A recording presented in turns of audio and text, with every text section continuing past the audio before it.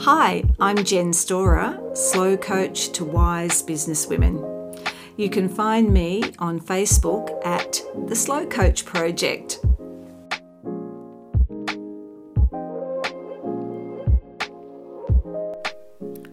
All right, let's see where this goes, shall we? I did record something yesterday, but I had a really bad headache and I just didn't want to put it up. It was all a bit stupid, so I didn't record yesterday. But I'm back on board today, and I just went down the street and got some dip and bickies because it's that time of the day. It's getting late in the day, and I feel like a snack. And my partner is working from home today too, so that's what we're going to do, and that's really good. But before I partake of my afternoon tea, I thought I would quickly record something because there's a few things in my brain. So this morning we had Duck Pond office hours, which is our monthly coaching call where we get together and chat about certain things. And somebody asked a question that gets asked all the time in all the groups that I'm in, not just in writing and illustrating, but in the coaching groups I'm in for business women as well. And that is, how do you finish something? How do you settle on finishing something? So I think it's just almost universal. Well, in the circles that I move in, this shiny object syndrome, as they call it, the ADHD brain as well. We're multi-passionate, and we have a lot of projects on the go at the same time, most of us. And finishing is one of the hugest challenges. Now, I've addressed this many times over the years in many different ways, just trying to find different angles, trying to find different ways, trying to analyse myself, how I finish things. Oh, hello, Jack. Jack is the cat next door. We call him the running cat. He runs everywhere, even though he's quite chunky. He's gone now. So I've tried to look at this from different angles and analyse myself and how I finish things. So a lot of the things that I have finished over the years have been, I finished them merely out of fear, like totally out of fear. I've got a deadline, like I've literally got a contract, and I can't wriggle out of it. So fear is a great driver, and I'm not alone in saying that. I've seen people, I can't remember, was it Meg Rossoff? Someone like that, or Emma Thompson? It was just someone really, a superstar saying the same thing, like fear is a great driver. When you've got people depending on you and you've got, you've got a deadline imposed on you from outside, that can be a great motivator. And look, there's been times in my career where I've thought, would I have ever finished this had I not had a contract, had I not had external pressure? And I used to wonder about that, and it was one of my negative self-talks, was you never finish anything. Has always been one of my favourites to bash myself around with. Despite the fact that I've got 23 published books, I never finish anything. And I have to always remind myself that a lot of those books at the start I did not have a contract for. So what made me finish them? If I didn't have a contract, I didn't have interest, I didn't have anything going on, what made me finish them?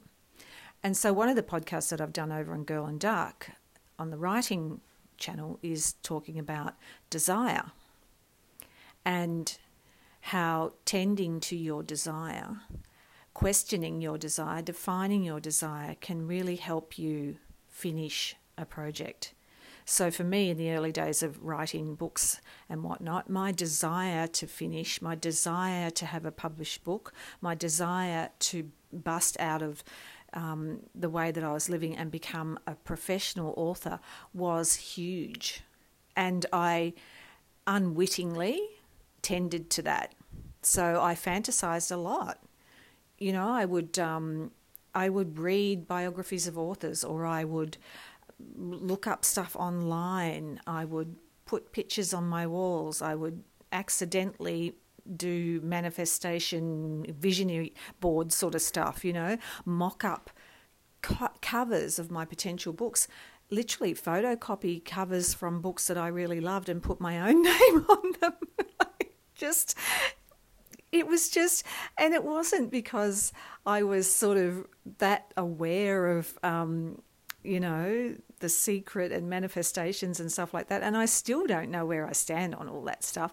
But I do believe that a strong desire will really help you.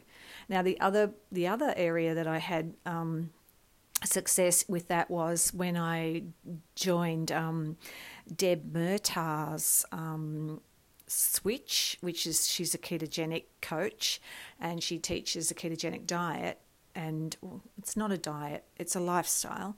And so at the end of 2020, I had put on a whole lot of weight from menopause and from lockdown, because I went bonkers on cooking through lockdown, and I cooked like so many people. I made so many cakes, and I just ate and ate and ate and grew, like Julia Child says, I'm growing before you. And before your very eyes, I was expanding, and I was super uncomfortable. I couldn't sit down properly, and I'm really short-waisted, so everything went to my tummy and my face, and I was pretty miserable. Anyway, I discovered the ketogenic diet, and Deb Murtaugh is the coach in that group that I joined. So what I did was I joined her challenge. That was a 30-day challenge to drop a dress size, and then after that, so that was sort of that was a lead magnet, and I did that, and I just loved her. She had a call whenever, I think it was every week during the challenge. Of course it was only a 30-day challenge, live coaching call, and that was all fascinating, learning about the history of food and the history of how what we've been taught to believe about food and that sort of stuff, and how spurious it is. And there's a very wake-up call for me. Then I joined her group for a year, and in that year I lost 15 kilos just so easily, like just went pfft. It was like letting a balloon down. And I was back to my previous size. I was not trying to get back to where I was when I was in my 20s and that, when I was a tiny little slip of a girl, size 8. But I went back down to 10, 12, oscillating between that, depending on the brand. So I lost 15 kilos. But one thing I did then, as part of her course, was it was almost like a desire sheet. So it was the mindset part, right? And that was, we had to write, I think it was 60. I don't know. I think it was either 50 or 60 reasons why we wanted to lose weight. And you just had to keep pushing yourself. You had to really explore your subconscious and get it down on paper why you wanted to lose it. And it was fascinating. Like, it was fascinating to do that. And to see what was ticking on in my brain, and what was the thing that would incentivize me to keep going. And one of the biggest incentives that actually really fueled my desire was I wanted to be able to wear jeans and a t-shirt again. I mean, I could obviously still wear jeans and a t-shirt no matter what size I was, but I had this thing in my mind that I just felt really uncomfortable when I was bigger than how I felt I should be or I wanted to be. I just felt really weird in jeans and t-shirts. But I'm a real jeans and t-shirt girl. Like, I really like simple lines and simple clothing, and so that was, I know that sounds what a boring goal, but I just wanted to be able to pull on a pair of jeans and a t-shirt in the morning and not feel like, like I was this sort of little beach ball jumping down the road with the t-shirt riding up my back, or the jeans cutting into me, all that discomfort that comes when you've got a small frame and you're carrying too much weight. So So that was something that came out in the 50 or 60 reasons why I want to lose weight. And it really helped. So what am I getting at here? Basically, I guess that could be something that you look at in terms of your business, in terms of your course that you're trying to create, the degree you're trying to get, whatever goal it is that you're after, that you seek, that you're feeling blocked on. Perhaps you could write a little desire sheet and really get clear about why it is you want to achieve that. I know for Girl and Duck, creating Girl and Duck, my desire was on fire. I just really wanted a business. I wanted to stand on my own 2 feet. I wanted financial independence. I wanted a piece of the action as well. I got around the right people. I saw what was possible. And so that helped to counterbalance all the negative self-talk, all the self-doubt, all the things that would normally hold me back, the things that would stop me finishing, because my desire was so great to have this business and to achieve this thing and to do this thing. So I don't think that we should underestimate tending to our own desire and making that happen for ourselves. So in the duck pond this morning, we had this question about, I've got all these things, all these projects, how do I finish them? What do I do? And my mind is like, they were saying, my mind is like a dog. It's at 1 minute it's chasing its tail, the next minute it's chasing a car, and then it catches the car and doesn't know what to do with it. This sort of metaphor for ideas, and I totally get that. So we threw around lots of different ideas, but one of them was something that I've used as well to slow my brain down and to get it to focus. And I came across it from some app, that there was this ad for this, like a calming meditation app that was on Instagram, and it used to come up in my feed now and then, and it was an animated monkey, and it was literally Monkey Mind. So the monkey, there's a little chair, that's all it is. There's a little stool and a monkey, and the monkey is running around the room going grabbing at everything. It's what our brains are like, right? All the ideas. And so our job is to talk calmly to the monkey, bring the monkey onto the stool, sit the monkey down quietly and say, we're going to focus. We're going to focus here. We're going to let go, and we're going to sit here quietly, and we're going to finish this one thing.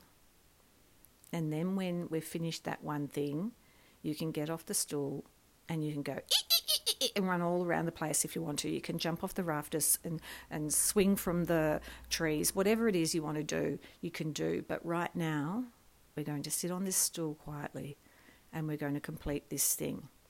Now, in real terms, it helps to set a timer. Absolutely helps to set a timer and put some parameters around what you're doing. Focus in 50, just focus in 50 minutes, or if that freaks you out, focus in 20. You would be surprised by how much you can get done in 20 minutes.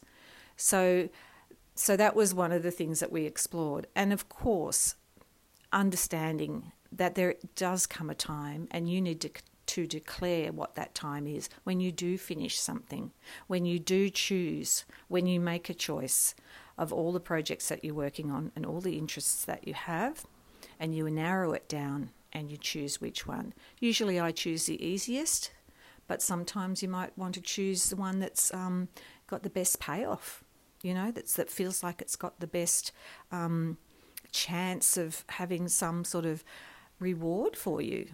So if you're creating a course, then you need to finish, mocking it up. You need to finish planning it. That's the first step. What are you going to teach in the course? And how are you going to teach it? And then you're breaking it down. Module 1, what am I going to put in that? I'll break that down. It's always about chunking down. And it's about chunking down our time, and it's about chunking down our choices as well. Getting clear on what it is we want to do. So that's just some random ideas before I have my afternoon tea.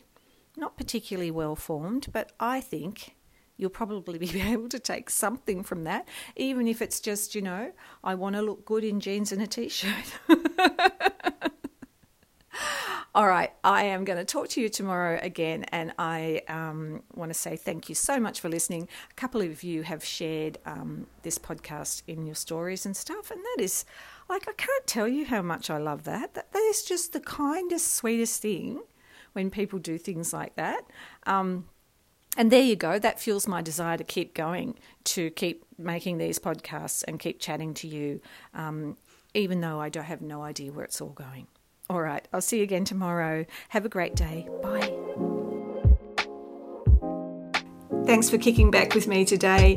If you want to connect, I'm over on Facebook in the Slow Coach Project, or you can find me on Instagram at Jen E. Storer. That's JENESTORER. See you there.